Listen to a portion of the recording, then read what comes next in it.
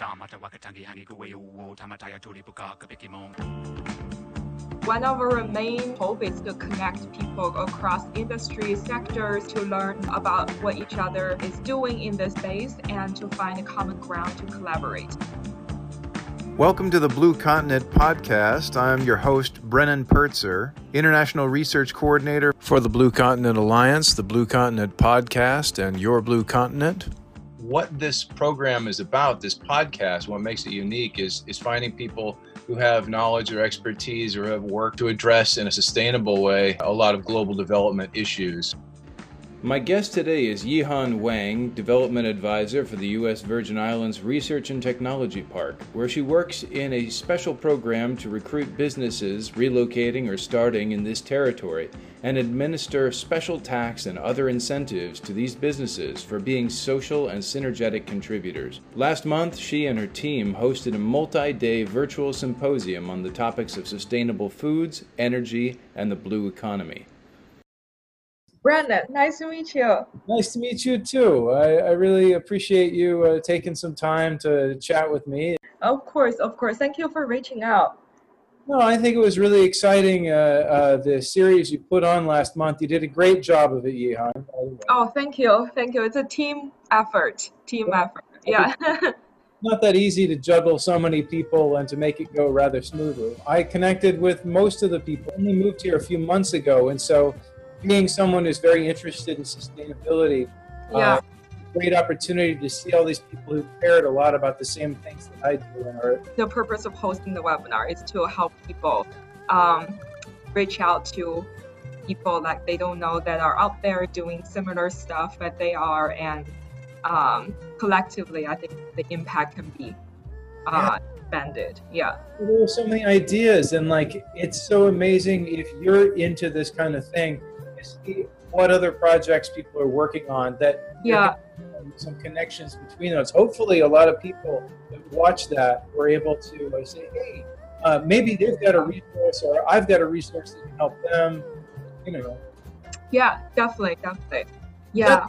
So the Research and Technology Park overall is the cooperation. That's one of the main purposes of the RT Park overall, isn't it? Yeah, exactly. One of our main responsibility is hope is to connect people across industries, across sectors to learn about what each other is doing in this space and to find a common ground to collaborate and to communicate to increase understandings among different stakeholders. So, yeah. You started working with them earlier at the beginning of the year, was it? Yes. I started beginning of the year. Yeah. Okay. And what were you doing before that? So I was working in Detroit and Michigan with the government, the state of Michigan government, and then the city of Detroit government on foreign direct investment.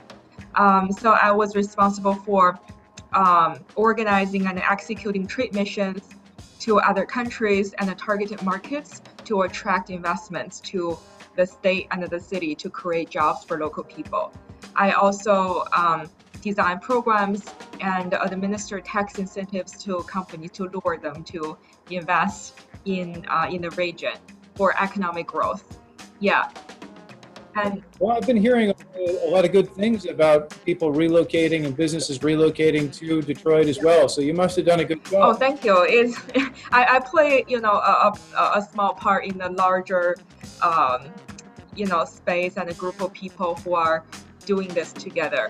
But Detroit is definitely on the rise. It was in a really bad condition.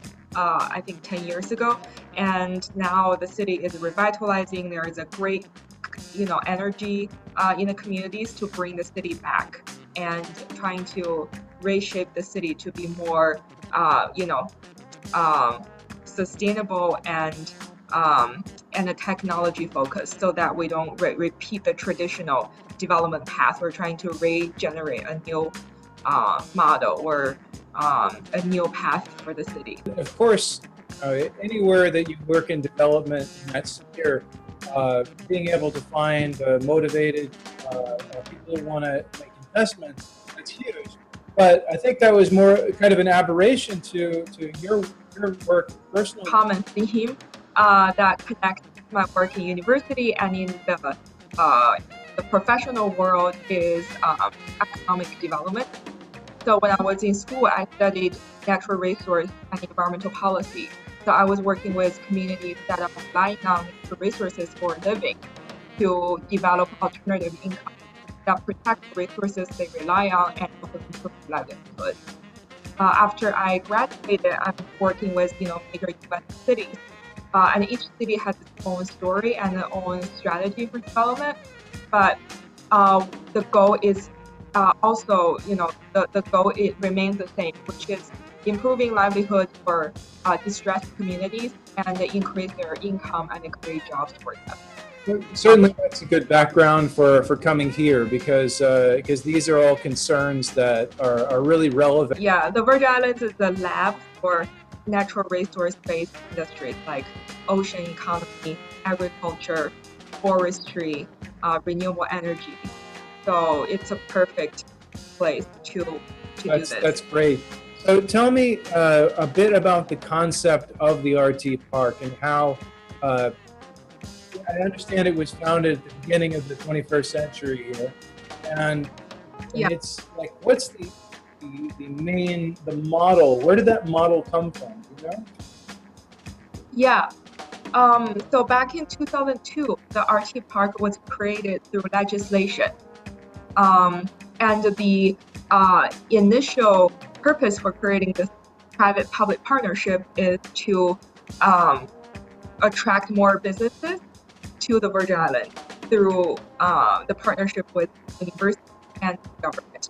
So the government passed a legislation to grant the RT Park the right to administer tax incentives and tax exemptions. So where we have the government granted us the right to administer those tax incentives to maximize businesses' investments in the territory. We administer and those financial tools on behalf of the government. Are you able to say some statistics on the number of businesses that have been attracted by this project, and what are some of the outcomes have been?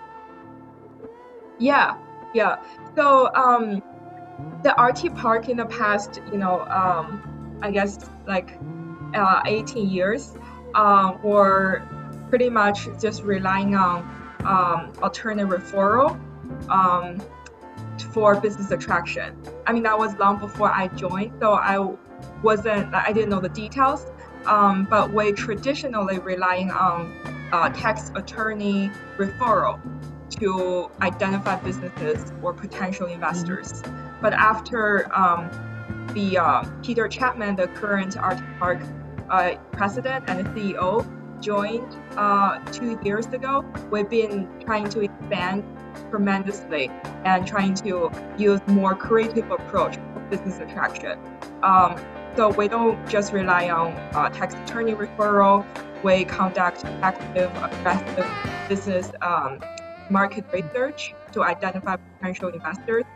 And we've been designing and creating a lot of new programs, such as Accelerator, providing a wide range of services to, in addition to granting and administering tax incentives. So because of our new approach, we recruited, I think there are 70 companies in our pipeline now. And each year we have about 20 companies that come to fruition, that become an RT Park client, which means that they join our program, they have access to those tax incentives, and they register their business in the VI and fully operate in the. Yeah, and what kinds of businesses are most attractive to you that you'd like to bring here, and mostly? Technology and knowledge-based firm. Yeah, so that's RT Park's main focus is technology companies. Okay. And within technology space, we have industrial sector-specific business attraction strategy. So, for example, I focus on renewable energy industry, ocean economy, and agriculture. Yeah, so we, based on the sector, we use different approaches for companies in that industry. But overall, we target companies that are technology intensive and such as the financial sector, the IT services, fintech, etc. Because we believe that the future What for Virgin Islands. examples of businesses that have come in the last year or two? Okay. So there are a lot.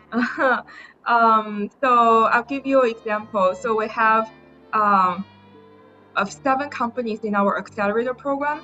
There are new startups founded by local Virgin Islanders, and one of the startup company use I think a fintech technology to help customers do banking and financial transaction. And their technology is first of its kind in the U.S. Virgin Islands. None of that, nothing like that has been implemented before. Okay. So this is a great example. And we also have companies who are doing creative tourism. Tourism is one of the biggest industries in the VI, and this company uses a mobile application that they designed to connect tourists with host families and the local community, so that tourists can have a more of a local experience in the Virgin Islands. So it shares information with in a creative way, and in that way the local people can have more opportunities to be employed and to interact with. What is that company called? I need to look up the name, but I can write to you after the meeting. Yeah, we have so many companies in the pipeline, but if you want to learn more, I'm happy to share the company profile. Just it's on our website. How can my listeners contact you or find out more of this if they want to? Of course. Oh, no. Is there a place that they can look, like a website that has? Yeah. Yes, it's called Accelerator VI. So if you Google Accelerator VI, and that our website will come up, and it has the detailed portfolio of all of our companies. Very cool. So it must be, would you say that your job is pretty inspiring, that you end up talking to these technology companies all the time? Yes, definitely. Yes, it's very inspiring. Yeah, there are a lot of potential in the US. And I think by talking and helping those companies, we can see how their technologies or their business models can be replicated elsewhere for the broader Caribbean region and globally. So we want to use those resources as an example for other markets and other regions in the world as well. This kind of business model for other regions in the world that are trying to become a hub for innovation and technology, doing something similar? Yeah, exactly. Yeah, I think what's valuable about doing this type of work is to learn the pinpoint of businesses and how to accelerate and revitalize an island economy in a sustainable way.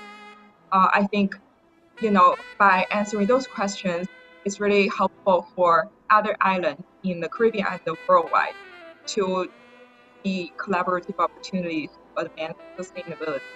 Because the island has similar problems across the world, across different regions. And I think having those collaborations, with many different stakeholders are very important to advance the conversation. Yeah, I agree, and I have to say, like, it must be a good position to every interaction that you have, you're probably learning something from all of these.